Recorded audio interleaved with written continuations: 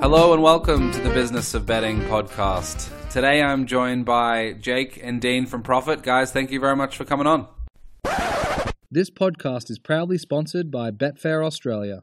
No matter where you are in the world, if you're looking to find your edge in sports betting or racing, you'll need to visit the Betfair Hub. From analysis to betting psychology, it has everything that you need. Simply visit betfair.com.au/hub.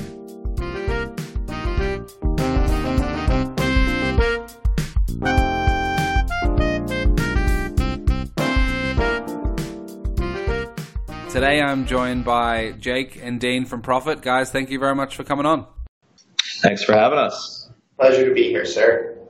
So most will know we did a podcast together pretty recently, actually, a Race Against Time podcast where we went through the history of Profit and what it took for you guys to go from the early stages all the way up to close to launching and going live. And I think now is a perfect time to get together again and chat about where things are at now. So if those are interested in more of the backstory, please go back and have a listen to those episodes, a Race Against Time podcast.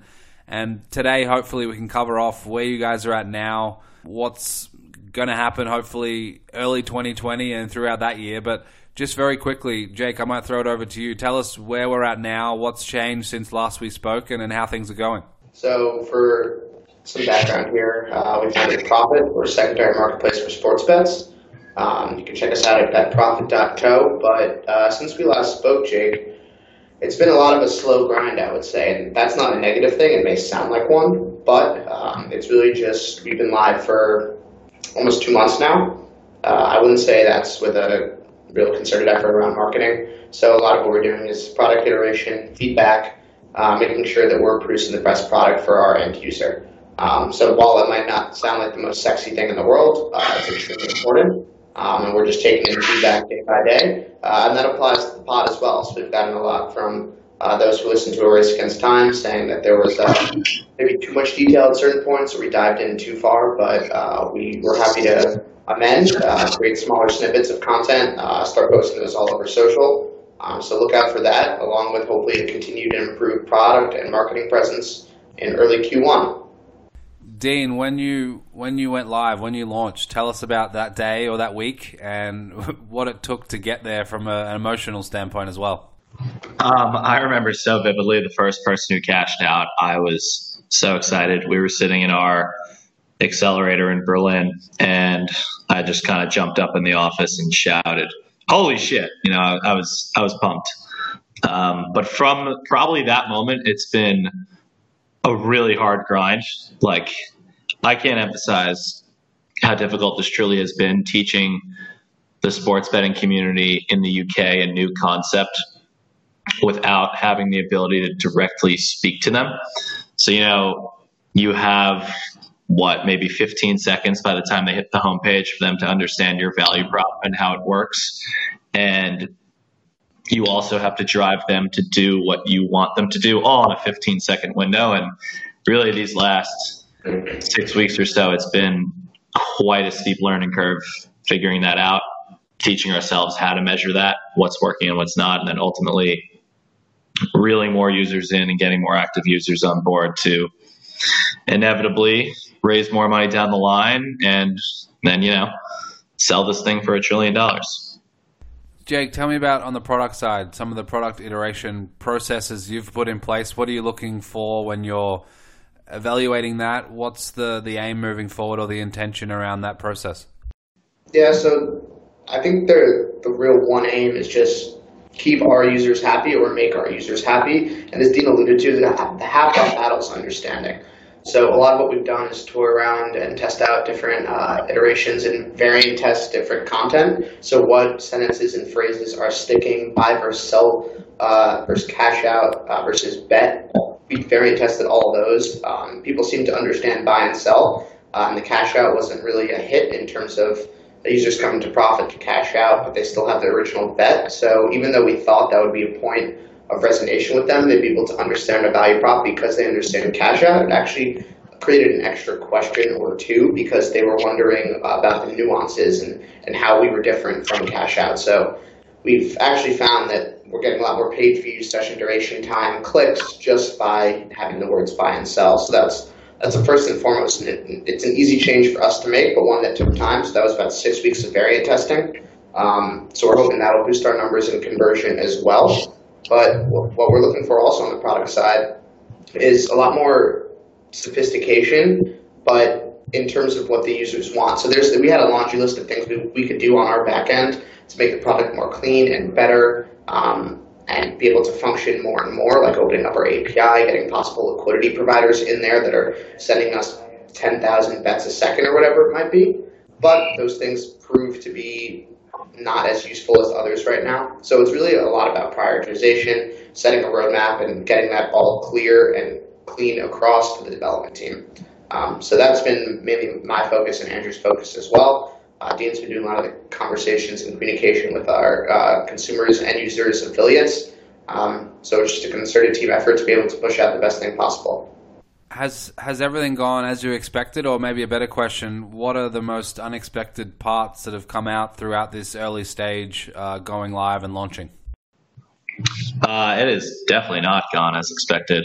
First of all, we thought by branding ourselves as a cash out alternative, people would comprehend it pretty quickly. But as Jake alluded to, we noticed that by changing the terminology to buy and sell, people actually are looking for something different in the betting space. We've been working with an affiliate in this space. He's a tipster, and he has thousands of people who are following him every day on Twitter looking for his picks. And he told us he worked with Football Index in the early days. And he said the reason Football Index did so well is because, first and foremost, it is completely different than just your generic sportsbook. People are sick of being thrown promotional offers from these sportsbooks that are all pretty much the same. They're looking for something different. So that's, first of all, what shocked me. And also, Jake and I, we listened to How I Built This, and we read a couple books here and there. And something that I kind of scoffed at first was a quote in the Lean Startup, who he said, "Don't look at what your customers who don't like your product don't like about it and try to improve that. Instead, look to your customers who use your product every day and like it, and try to build and iterate off that and push it out to the masses." I think that's something I didn't think would hold true, but from the guys who do like it so far and keep coming back, it's been quite a learning experience, and that's basically how we've been doing our iterations. Some elephant in the room as well between Dean and I is that these two guys, Dean and myself, built a cash out / sell your bet platform, and we had users coming to us and saying, okay, well, I just bought these users' bets. How do I cash out or sell my existing bets? So Dean and I looked at each other like, holy shit, we didn't build an internal cash out / sell procedure, it's only for external. So that was one of the first changes. Just a nice little aside on how you can get what we've been saying is we get lost in the sauce. So I'm worrying about the technicalities of buy versus sell verbatim and not even realizing the big picture out there. But you live and you learn. Jake and I, it was one of those moments where we looked at each other, just kind of like nodded our heads for a second and said, fuck, like how did we think of that? So take me through what your expectations are for 2020 in terms of direct to consumer or B2C directly, or working with other partners in more of a B2B capacity. Have you run through the different options and permutations and your expectations in that space? Completely. So it kind of a two-sided question. I guess I'll answer the first one. In terms of 2020, we expect to be expanding not rapidly, but more than we have been. So that involves bringing on affiliate partners, internal marketing team, content team, which, as I alluded to before, will hopefully help out the podcast and promote that and everything. But so team expansion on both the non-technical and technical side will help speed up our road to product market fit, if you will. but still mostly B2C focused. Me and Jake Williams, JW, whatever we're calling you these days over here with the two Jakes going on, we actually got a chance to sit down at G2E.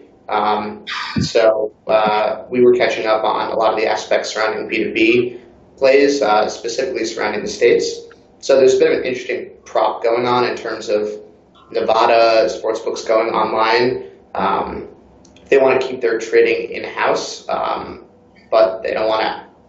But they want to offer a cash-out feature. There's really no standalone solution. So we've been having some of those conversations in terms of just leveraging our API pricing tool, building them a front-end solution. But it's all in its infancy. Sales cycle is extremely long with that. Unreliable because we'd be working with another provider like a IGT or someone of the world. So that's going to take a while to integrate and get approval and all that stuff. So it's more something that kind of just fell into our lap when we were just talking and networking and exploring pain points, but something to always keep in mind, and we're not really pursuing that heavily right now. Dean, you mentioned fundraising before. Take me through how that's been so far, and also more importantly, looking forward. What are the challenges that come with that? What type of process is involved from your perspective to get those types of things up and running?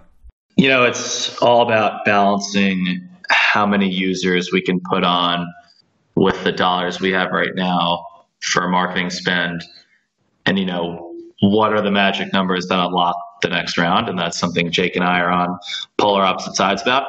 I kind of want to bring in as many people as possible and fail as quickly as possible, whereas Jake is saying, please slow down. Our engineers can't iterate that quickly, and why are we wasting our money bringing all these people in when we know the product isn't perfect? So it's kind of finding this balance and doing a weird dance. But right now we opened up a $2.5 million round a couple weeks ago at our Accelerators demo day. I don't expect that to be closed until around April, just granted that the holidays are coming up and January is a quick month, but you got to give people time to close their funds and whatnot. How do you guys balance the different perspectives? Obviously, you've got different day-to-day roles and different tasks you need to tick off, but when you come together, how does that happen? Is there positive violence, or what type of conflict happens in those discussions? No violence, at least up until this point yet. I think a lot of it's just what we do is we just sit down and rationalize the process. So I first, as Dean mentioned, was like, what the hell are we doing? These guys can't even cash out their own bet, and we're a cash out platform. And every day that we aren't able to offer cash out, though, it's just us closer to running out of money. So then I was like, why are we spending it? But I think after rationally sitting down and going through everything, people are still using the product. They're still adopting it for maybe different reasons than we wanted to, but they're still there. They're creating us revenue. They're driving up our metrics, our KPIs. So I was, again, lost in the sauce on just this one minute detail and not looking at the bigger picture in terms of how we were going to survive, I guess, rather than just focusing on making the consumers as happy as possible, which is, I guess, what my job entails. So a little difficult to kind of look at it from those different angles, but something we were definitely able to work through. Yeah, and I think I definitely overestimate the talent sometimes. Not saying that our engineers and CTO aren't very talented, but I think I overestimate what their ability is to put these solutions in place in a certain time period. Because I'm sitting here not in the weeds, thinking, oh yeah, this can get done in a few days, no problem. But in reality, it physically cannot. So there's a lot of learning curves here for both of us. So tell me so far about the different users that you've had using the platform, and are they the users that you've expected? Are they a certain category of sports bettors, or how has that unfolded so far? Something that we were told while we were going through this process was 90% of your revenue is going to come from 10% of your clients. And, something else, Jake and I might have just scoffed at and been like, how is that possible? We saw that pretty quickly. So we have a handful of people who are betting every single day and buying loads of bets, not just placing one a day, but scouring the website for bets and placing bets every day. And then we have, hundreds of people who are placing maybe one bet a week or a month, and it's like around 10 or 20 pounds. So we definitely learned a lot of when people come on, what they're betting on. Some guys, it doesn't even matter what sport they're betting on. They're just strictly looking for price differentiations between us and Betfair and other sites. So I think that's the thing I was definitely most surprised at, is how often some people are betting and how much money you're actually making from just your handful of guys. So got to treat them well.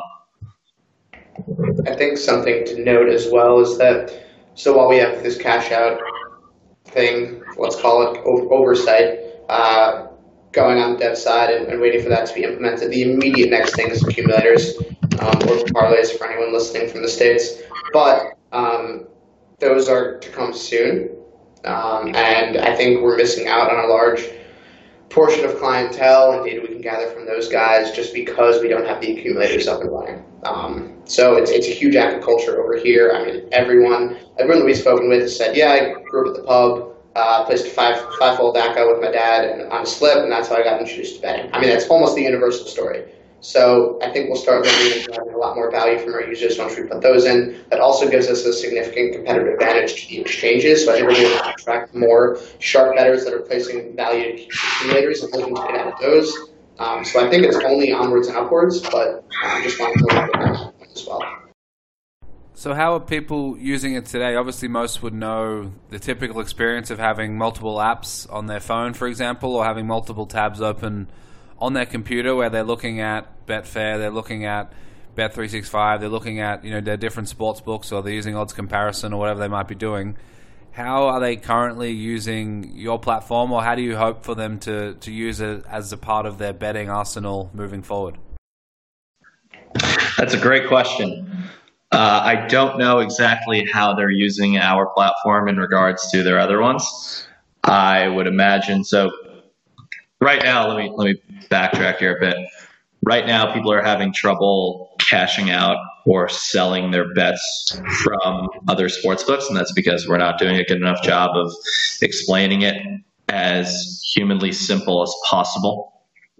So the main hook for people right now is better odds of the people that are selling bets, and then of Jake and I and our internal network who are selling bets.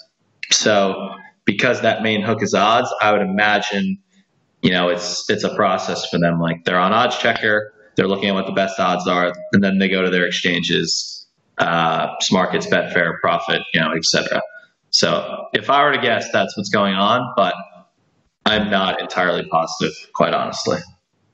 Yeah, so I think the hook that we got them with is better odds.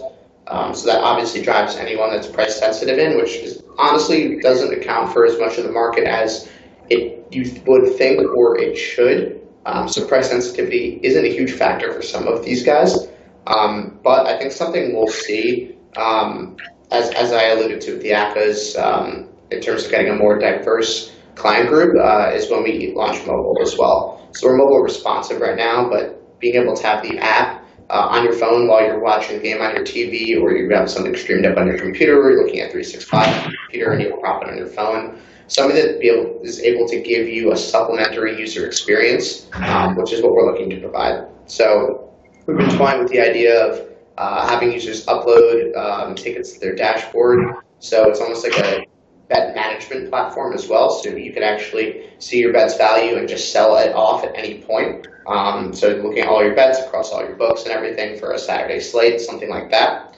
So the answer is, and Dean said it best to start, is that we don't know. We're just trying to derive what we can from the data that we have and move forward in a way that's going to be positive for our users, which ultimately ends up being a positive reinforcement for us, if that all made sense. Yeah, so I'm curious, for those that are driving a lot of the revenue, I don't know if you've heard much from them already, but expectations moving forward in terms of user experience. Do they need to have a splendid user experience with a slick website or a slick app one day moving forward, or do they just want a workable using platform? Because I remember seeing some of the sports books that are available online. Some of them look terrible. Some of them have terrible interfaces. Some of them aren't very sexy, let's just call it. But if they work and they have the right odds and that's your clientele, then it really shouldn't matter too much. Or is it you want to get the user experience as slick as possible, and hopefully that's another way to attract a broader customer base? I think you actually hit two good points there because we have two separate user groups or cohorts as we've seen. One is those price sensitive guys that you were talking about. So those guys, they don't give a shit what the sportsbook looks like. It could be complete dog crap as long as they're being able to get better prices and be able to put down as much money as they want. They don't really care. So we're not more so catering to them, but then you bring it back to the other side, which is the more casual punter, which are also looking to drive to profit. That we want the slick user experience to be a selling point, be able to communicate our own value prop in that aspect. So it's just a matter of kind of which cohort or group of user you're talking about, but I think you're actually correct in saying both. So it just matters who we target it towards. Yeah, it's an interesting one because there are so many different cohorts like you're talking about, and they probably want different things or have different expectations of what their sportsbook experience or their betting experience might be. So balancing those, I'm guessing, is not very simple. No, but yeah, no, but we're making it work is what I was going to say. Because why not? Very good. So Dean, tell me, for those that haven't listened to all of the A Race Against Time episodes, probably don't necessarily know the root cause or the reason why you embarked on this journey. So just tell us about this space generally, why you're investing your time, your sweat, and everything else into this space in this betting industry right now, and where your expectations are for that moving forward. We spoke to so many people before we went through this, and we ourselves were immersed in betting in college when we were running that sports book we spoke about in previous episodes, and we just realized how many people would want to use a product like this, how many people would be willing to sell their bet when it goes up or down in value instead of taking this horrendous cash out rate. So, as a very high level overview, that's why we've kind of taken this leap of faith here. And I will say running the sportsbook actually has somewhat prepped me for this. In the sense that when you talk to the guys who are using your platform on Twitter, who you've never met before, you have to, it's almost like you have to come off as the most trustworthy human on the planet and also be able to connect with them right away. Otherwise, who the hell would ever answer a stranger reaching out on Twitter about some random betting platform he's trying to help you with? So that's a bit of the backstory there, why we jumped into this. And yeah, it's been tough. It's been really, really tough. But slowly kind of figuring out how to talk to these guys, how to extract the information that we need to hear out of them. And then basically just developing that product market fit more and more. We have people asking me, how do I sell my bet? Which, is great that they want to sell the bet, but also, just kind of a head slapper like, fuck, we need to figure out how to make this so much more simple for people.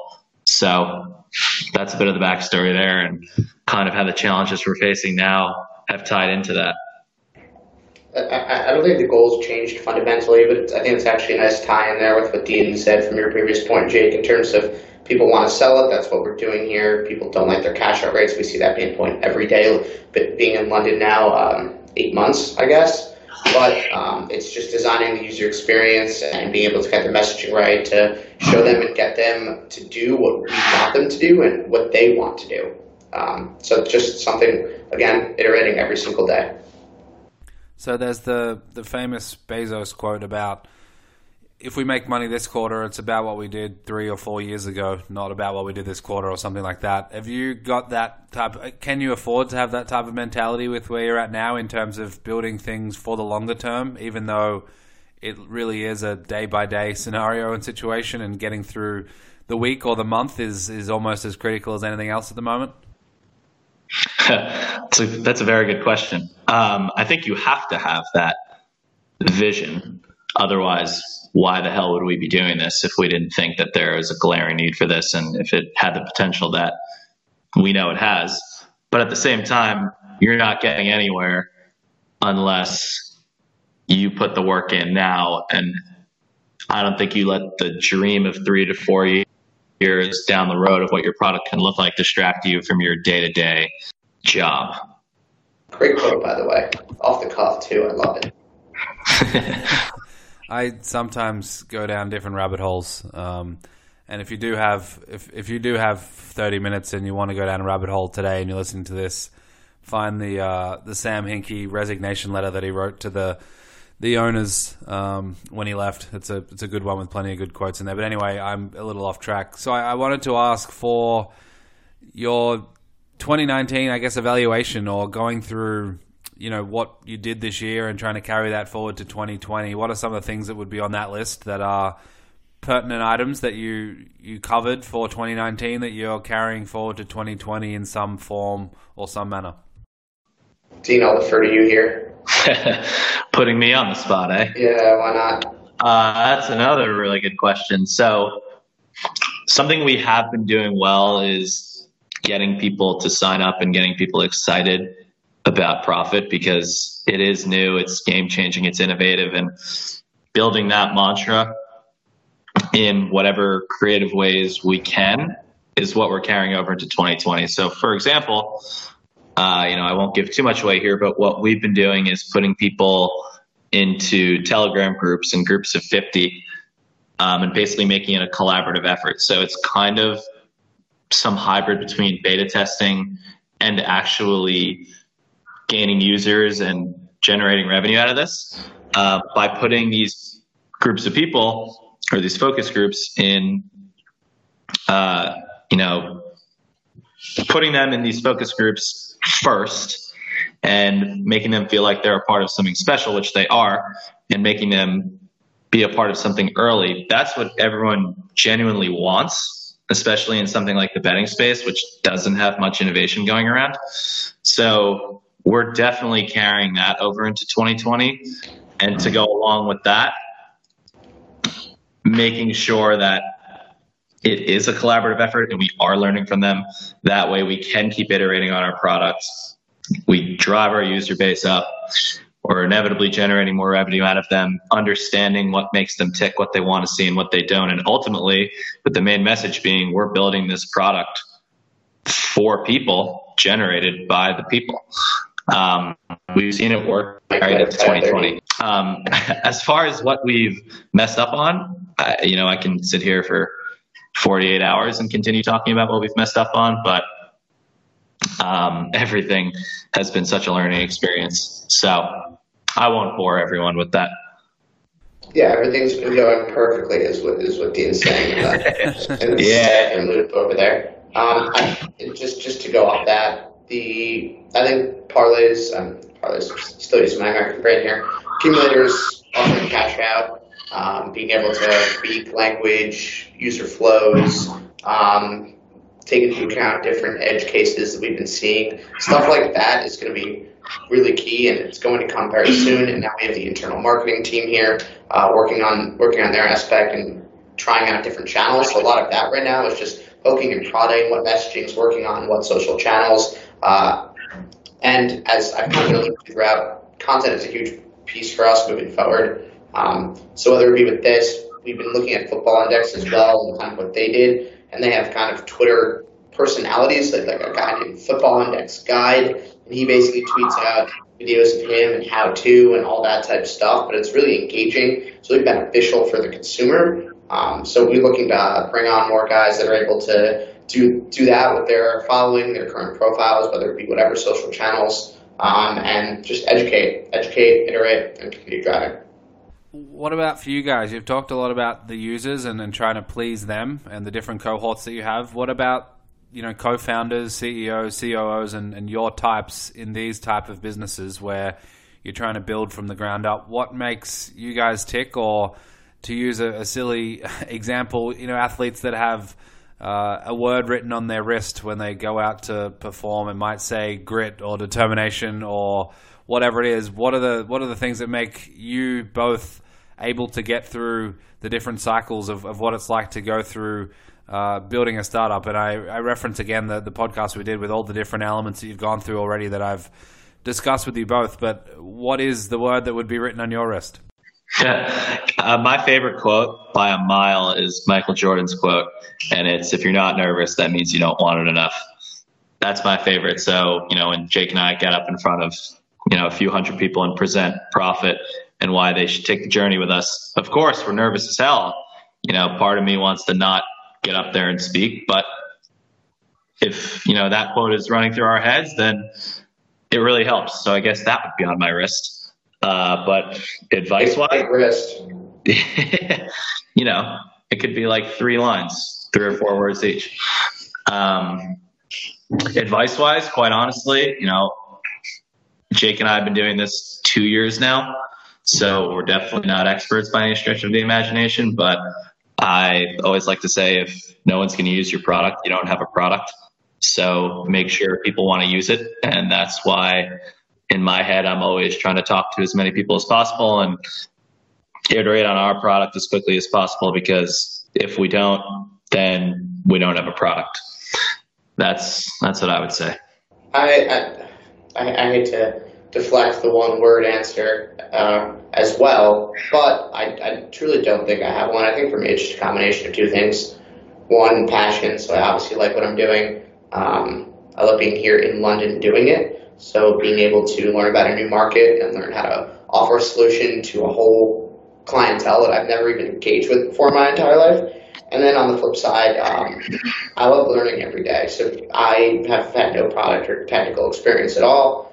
So managing that with ops has been just great in terms of my skill set and learning things that work, things that don't work, how to make my team tick and how to make our product tick is really what drives me. So it goes right back down to that in terms of if the consumer's happy, I'm happy. It might sound cliche, but the fact of the matter is that it's true. So one final question for both of you to get you out of here. For 2020, is there one person you're both looking to meet, to connect with, to build a relationship with for the business, or maybe one company that you're looking at connecting with? What would be on the top of the list for 2020? You're on fire with these questions, Jake.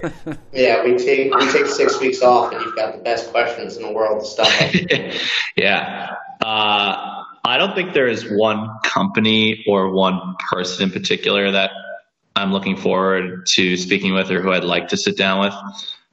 But our strategy of partnering with affiliates who are kind of wading in the weeds, who, have very solid, loyal followings, but aren't very mainstream, are the people, honestly, as strange as this sounds, are the people who I'm most looking forward to meeting, because those are the people that get users on your site, and users essentially drive the success of us. So there's my answer. I've got an answer now. First of all, great answer. Any affiliates that are looking to stop going around from book to book, taking affiliate deal, and join something full time that they're passionate about, we have our email on our website or contact form, whatever it might be. We're always looking, and this is a half improvement pitch.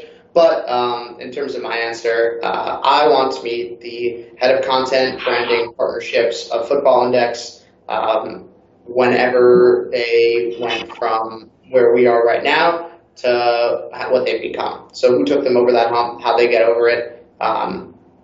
So my Twitter DMs are always open. Looking forward to chatting more. They killed it. That's another good one. They fucking killed it. Yeah, they did. When you're on Taxi Cabs, you made it. It's Football Index in Nashville. So London's got some great taxi cabs. Awesome. Well, thanks a lot, guys. I appreciate your time. For those that haven't listened yet, go and check out A Race Against Time podcast. You can find it on your website. You can find it Apple, SoundCloud, everywhere else. I'll put a link to that as well. I hope you guys get a day or two off over the holiday break and enjoy yourself a little bit. And then obviously 2020 is going to be a big year. Hell yeah. Thanks, Jake.